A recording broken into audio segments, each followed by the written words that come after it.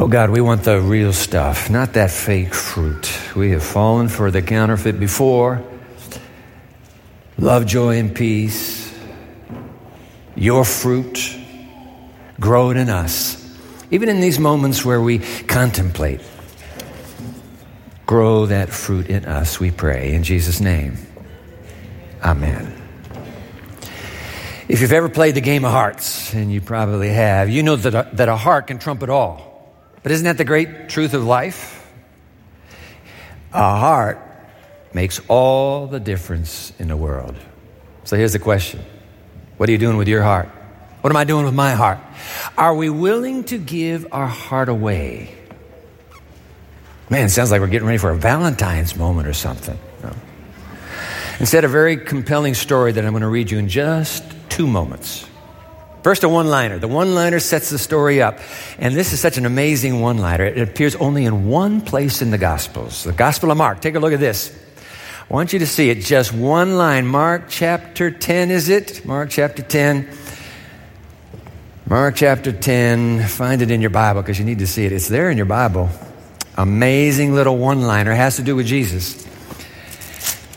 A kid grew up in a wealthy home, went to the best of schools, shows up one day, wants to see Jesus. Says, "Hey, Lord, what do I have to do to get saved?" Jesus said, how are you doing with the 10 Commandments?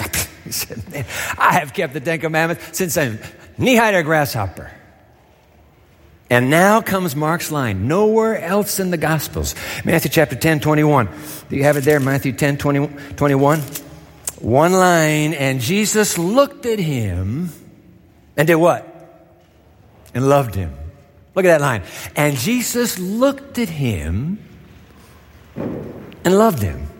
Come on, we say it, don't we? Can you feel the love? Oh, I feel the love.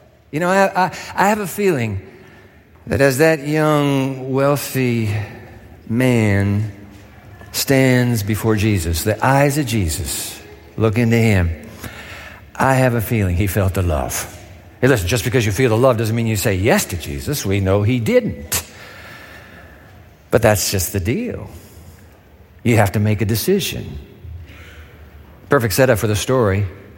I want to read to you right now. 5 years ago this month, Christianity Today published her testimony. Who are you talking about, Dwight? I'm talking about Rosaria Champagne Butterfield. Then Philip Yancey read her stunning first-person account and included it in his subsequent book, published, called Vanishing Grace. Got the book. It's a great book. I want to read the story to you in her words as recorded by Philip Yancey. So here it is. Christianity Today, 5 years ago this month, published the testimony of Rosaria Champagne Butterfield, who described her younger self as a, quote, leftist lesbian professor who despised Christians. She writes, I tired of students who seemed to believe that knowing Jesus meant knowing little else. Christians in particular were bad readers, always seizing opportunities to insert a Bible verse into a conversation with the same point as a punctuation mark, namely to end it rather than deepen it. Stupid, pointless, menacing. That's what I thought of Christians and their God Jesus, who in paintings looked as powerful as a Breck shampoo commercial model. End quote. Yancey summarizes, as a professor of English and women's studies, Butterfield cared deeply about morality, justice, and compassion. For guidance, she looked to Freud, Hegel, Marx, and Darwin, and not to Jesus, mainly because of his zealous band of warriors, as she called them. While researching the religious right and their politics of hatred against queers like me, as she put it, she forced herself to read the Bible, the source that, in her opinion, had led so many people off track. She published a critical article in the local newspaper about Promise Keepers, which was an organization for men, and proceeded to file away the response letters in 2 boxes, one for hate mail and one for fan mail. One letter, however, fit neither box. In a kind and inquiring spirit, a Presbyterian pastor from Syracuse, New York, encouraged her to explore further her conclusions. How did she arrive at them? On what basis did she decide on her moral convictions? After first throwing the letter away, she later fished it out of the recycling bin and stared at it. Eventually she accepted, you're not going to believe this, eventually she accepted the pastor's invitation to dinner. And over the next 2 years became friends with Ken and his wife, Floy. She recalls, they entered my world. They met my friends. We did book exchanges. We talked openly about sexuality and politics. They did not act as if such conversations were polluting them. They did not treat me like a blank slate, end quote. Meanwhile, Butterfield continued to read the Bible many times in multiple translations. Finally, she found herself, you're not going to believe this, in the pew of that pastor's church, feeling conspicuous with her butch haircut. Her words again, then one ordinary day, I came to Jesus, open-handed and naked. In this war of worldviews, Ken was there. Floy was there. The church that had been praying for me for years was there. Jesus triumphed. And I was a broken mess. Conversion was a train wreck. I didn't want to lose everything that I had loved. But the voice of God sang a sanguine love song in the rubble of my world. End quote. Yancey goes on. Rosaria Butterfield, now herself a pastor's wife, still champions morality, justice, and compassion. She came to faith in search of a foundation for what she valued, drawn by the tender care of two Christians who graciously pointed her to that foundation. End quote.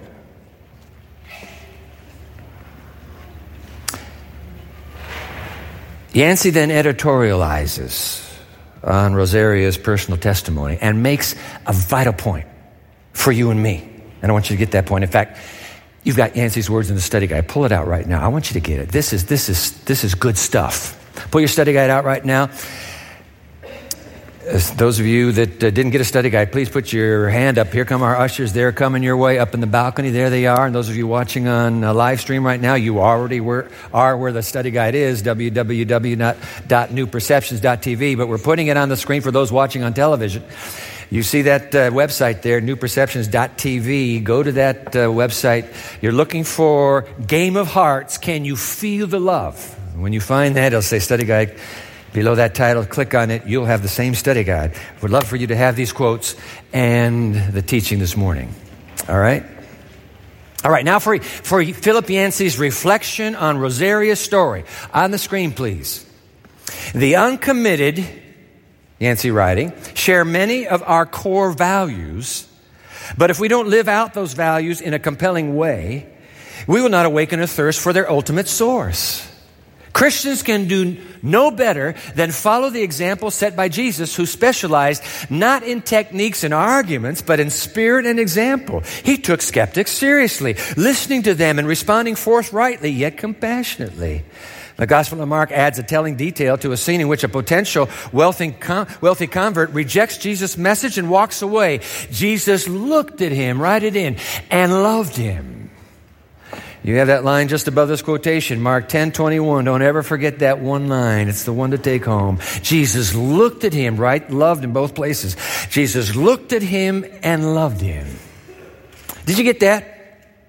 What Yancey's saying, Jesus did not specialize in techniques and arguments. He listened to people. He was honest. He was forthright in his response to them, but he did so with a compassion that just drew them. He looked at him and he loved him. Ken and Floy looked at Rosaria, the leftist lesbian professor, and they loved her. They didn't argue with her. They didn't debate worldviews. They just loved her. Love, acceptance, and forgiveness. That was the heart of Jesus. That's the heart of God. And that's supposed to be your heart and mind. Love, acceptance, and forgiveness. For all people, no matter who they are. No matter why they are. No matter where they are, no matter what they are, you don't get a get out of love free card in this life. All people. Jesus looked at him and loved him. A few days ago, an anonymous note was left in my box in this church. My executive assistant, Claudia, she puts it on my desk, unopened. It's an envelope. On the outside of the envelope with red and black pens, the writer presumably has decorated the envelope. Inside the decoration are these words: Thank you so much for helping. I opened the envelope, and I found inside it a small note, folded in half, right here. I opened the note. I read it. Thank you so much for everything you have done to help me grow closer to God as a gay person. I looked at the bottom. There's a signature, obviously intentionally illegible, like the signature on my birthday letters. I read it again. Thank you so much for everything you have done to help me grow closer to God as a gay person. And a little heart drawn by the signature. You know what? This anonymous note gives me hope, Pioneer, that we in this church, we in this congregation can become a force for God, a force for good, a force for God's healing world in a fractured and hurting world right now. Amen. We got to start somewhere. You got to start somewhere. You start with whoever shows up first. And when you're playing the game of hearts, what do you lead with? You're going to lead with love. Love will be your first hand. Love will be the first card. Love will be the first overture, just like Jesus. And he looked at him and he loved him. Just like Jesus with the woman at the well. You remember her, that little Samaritan girl? Noontime, the disciples are gone. And she's heading out to the well in the heat of the day. Obviously doesn't want to run into anybody. But bad luck, there is a young Jewish male sitting on the lip of that well, double whammy. And he looks at her. He smiles. He operationalizes no secret technique. He avoids getting into no argument to prove that he's right and that she's wrong. He just quietly asks for a favor. Man, I am so thirsty. Would you mind getting me a drink of water? Knowing who she was, knowing the morality or the lack thereof by which she lived, Jesus' heart just simply, quietly, genuinely reached out to the stranger and asked a favor. Jesus looked at her and he loved her. Never met her before in his life. Yancey comments, put it on the screen for you. Turn again to the conversation between Jesus and a Samaritan woman who had found some solace in an alternative religion.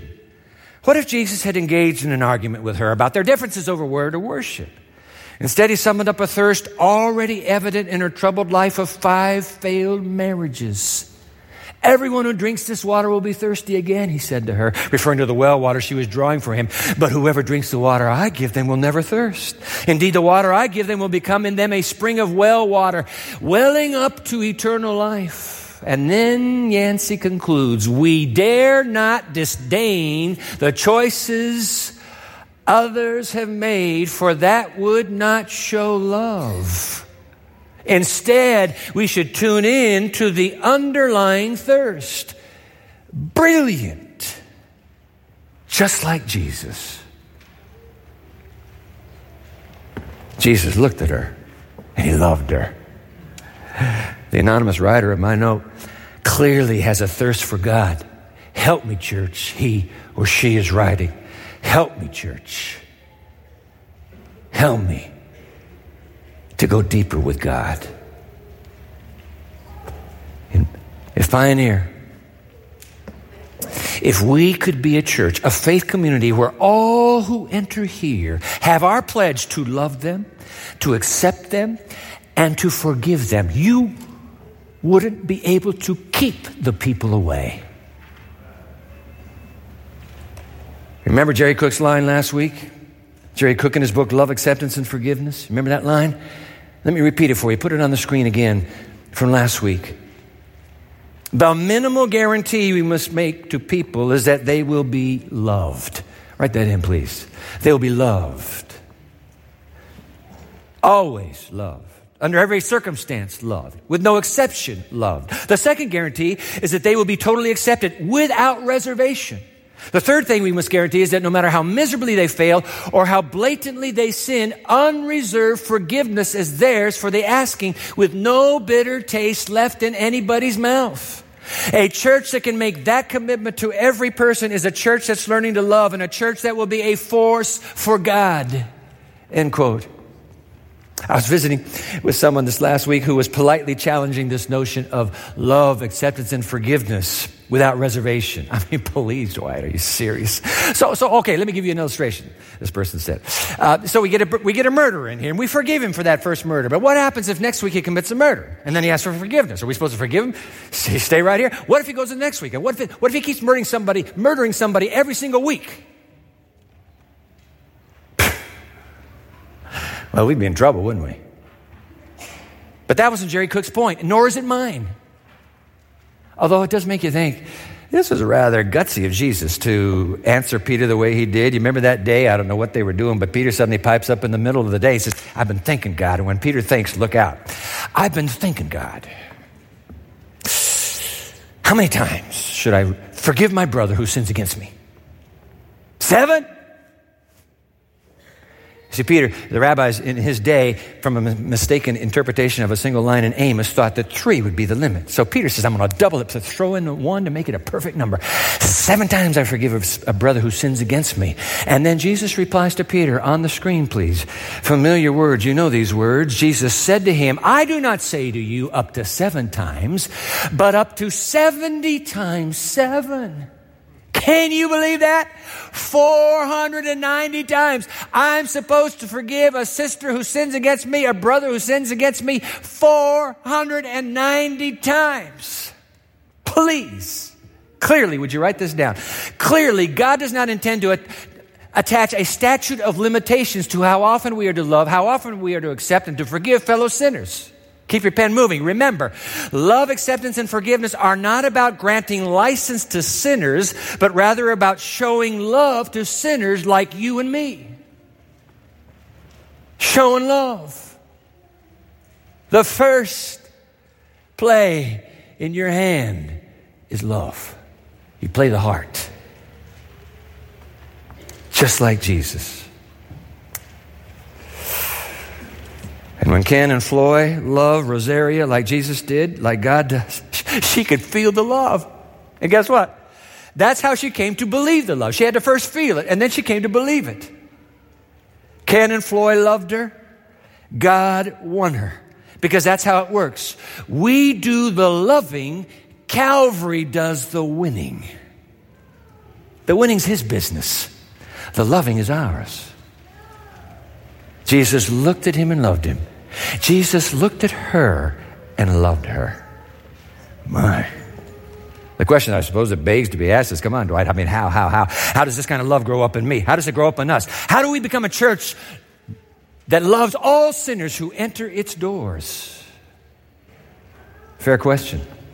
Actually, the answer is quite uncomplicated, embarrassingly simple, to be honest with you. In fact, if we'll put 2 lines together, and this didn't hit me, this is the first time in my life that hit me this last week as I'm preparing for today. If you put 2 lines together, you got the how. Watch this. I mean, 2 lines that every Christian on this planet already knows. 2 lines, you put them together. There's your how. The first line everybody knows. We talked about it. We sang a little hymn about it a moment ago.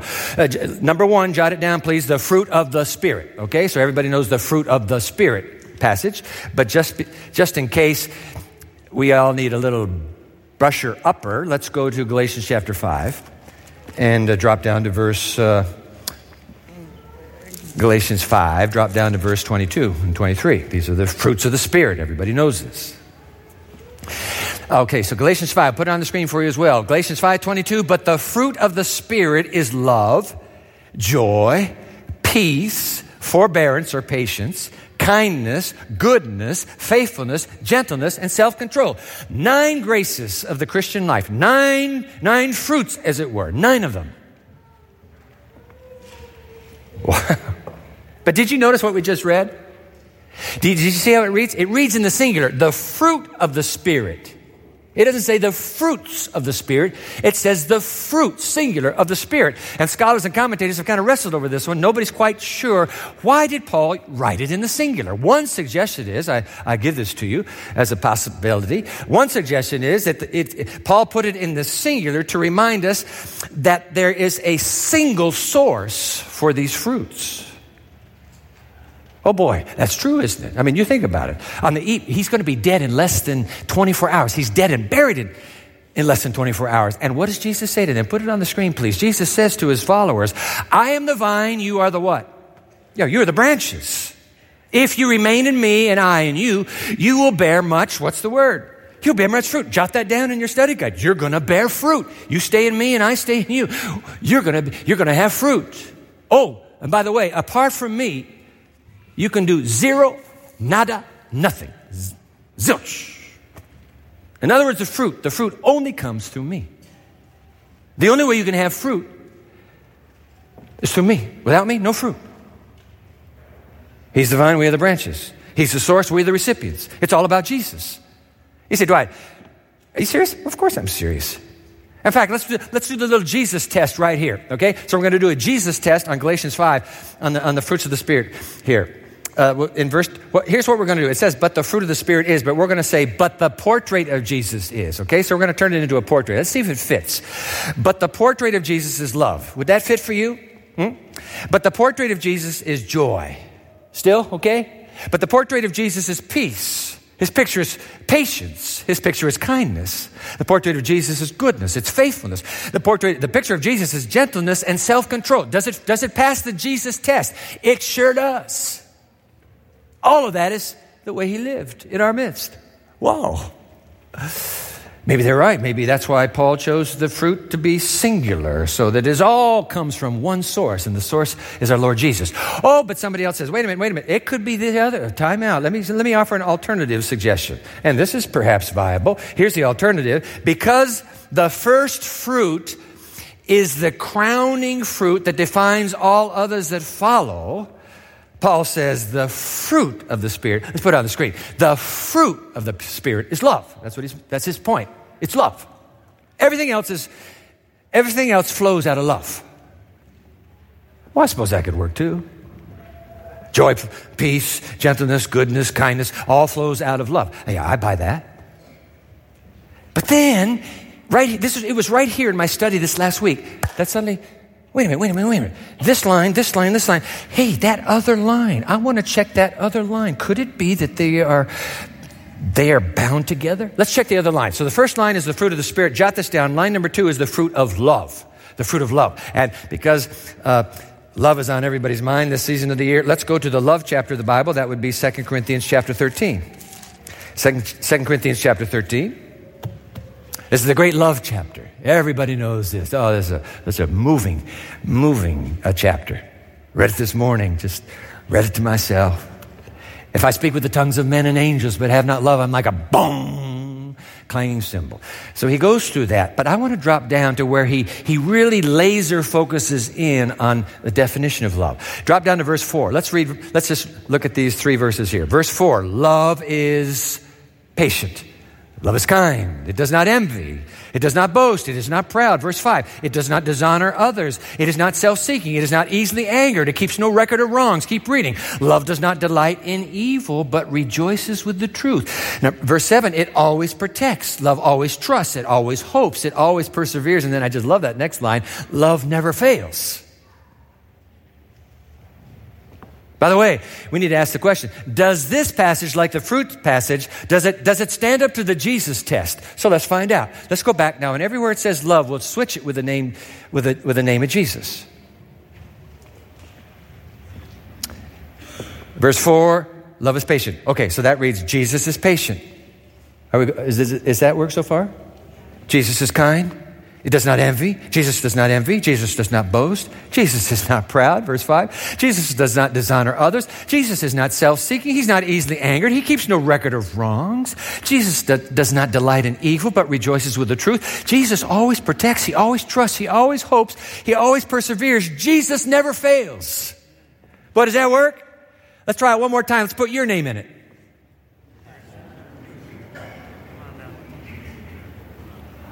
Right? It's embarrassing, isn't it? Dwight? You gotta be kidding me. Yeah. It meets the Jesus test. And that's why it's such a big deal, because the Jesus test is for his own people to begin to reflect the Jesus picture, the Jesus fruit. Wow. So I said, okay, come on, Dwight, put them side by side. And can you believe this? They're almost identical. Put it on the screen, side by side. Look at this. You have Galatians 5 on the left. You have 1 Corinthians 13. They both begin with love. Love. Well, we got that part that matches so far. The next one is joy. The other one's rejoices. Well, that works too. The next one is peace and not easily angered. Well, that would sure be peace that passes understanding because you're not ticked off. The next one is long suffering. Galatians 5 suffers long. 1 Corinthians 13. I think that works. What's the next one? Kindness. Galatians 5 and kind. 1 Corinthians 13. Keep going. Goodness. Galatians 5 does not delight in evil. Well, that would be a good way to live. You don't celebrate somebody falling into sin or just messing up and morally melting down. You don't rejoice in that.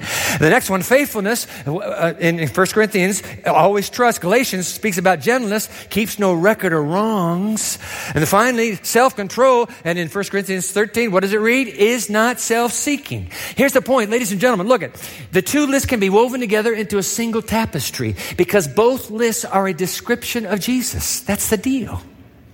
It's all a picture of Jesus. And Jesus looked at him and loved him. And Jesus looked at her and loved him. And Jesus looked down from the cross and he loved them all. So how can I be like Jesus? How can I get this love of Jesus in my heart so that my heart kind of begins to feel the love like his did? Well, it's the fruit of the Spirit.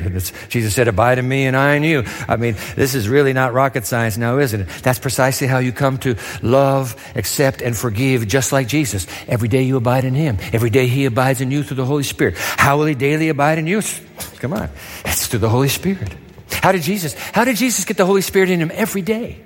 How did he get it? How did he get the Holy Spirit in him every single day? Let me put these words.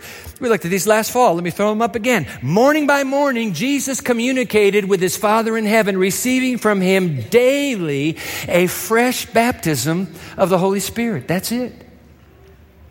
You want the fruit of Jesus? You need the Spirit of Jesus. You want the Spirit of Jesus? Ask him. Ask to be baptized every single day. It's yours. Yours. Free of charge, every morning, a fresh baptism. Boy, I want to love like Jesus. I really do. I mess up, very embarrassed. I have to write emails of apology. Bad. But he's not giving up on me. He doesn't give up on us. Stay with me, boy. Stay with me. You abide in me, let me abide in you. You know that fruit? I'll give you the real stuff. That fake stuff, the veneer that you pretend like you're all of this and everybody knows, the people that know you best, you're not all of that. That fake fruit, I take it away. I give you the real fruit.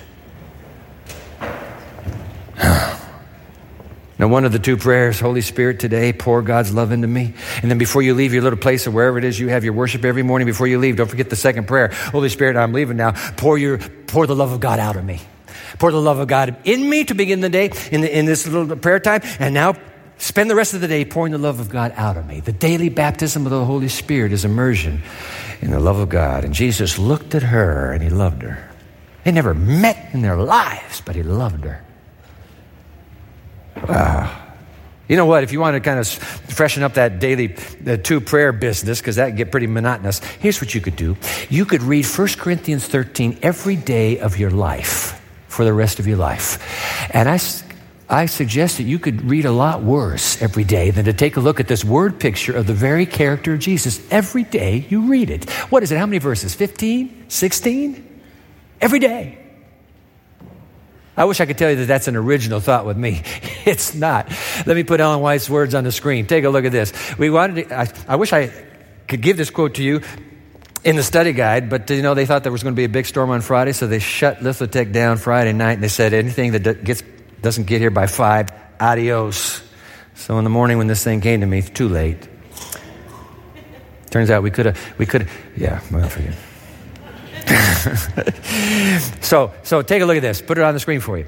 Put it on the screen for you. The Lord desires me to call the attention of his people to the 13th chapter of 1 Corinthians. That's just what we were talking about. Read this chapter every day. Wait a minute. Read this chapter every day, and from it obtain comfort and strength. Learn that Christ-like love is of heavenly birth, and that without it, all other qualifications are worthless. Just read it every day. Every day. I got a little pamphlet. It's long, out of print. 31 different translations of 1 Corinthians 13. Every day a new translation. You could put one of those together yourself. Just go online. Just get all 13. Line them up. Print them off. Let me know when they're all ready to go, and we'll just give the PDF to everyone who wants it. Read a different translation every day. Read the same one every day. Memorize it. Concentrate on verses 4 to 7, because that describes how Jesus wants to love through you today. Is that hard? It's not. Hey, listen. This daily baptism in the Holy Spirit, come on, Dwight. Get off it. I'm not getting off it. You know why? Because, listen. We will never, and I have it italicized in mine, we will never become a loving people and a loving church until the fruit of the Spirit and the love of Jesus can be seen and felt in us. Can you feel the love when you're around him? Yeah, I can. Can you feel the love when you're around her? Yes, I can. Can you feel the love when you're around him? Yes, I can. It's only when you feel the love that you know something's there. Can't feel it? It's not there. Fake fruit. Genuine fruit. And he looked on him. He looked on her. Oh, God. Won't you please make us that people on this campus and in this little community, so that of us it will be said, and we saw him and we saw her and we loved them, every single one of them that walked through these doors, just like Jesus. Amen. Amen.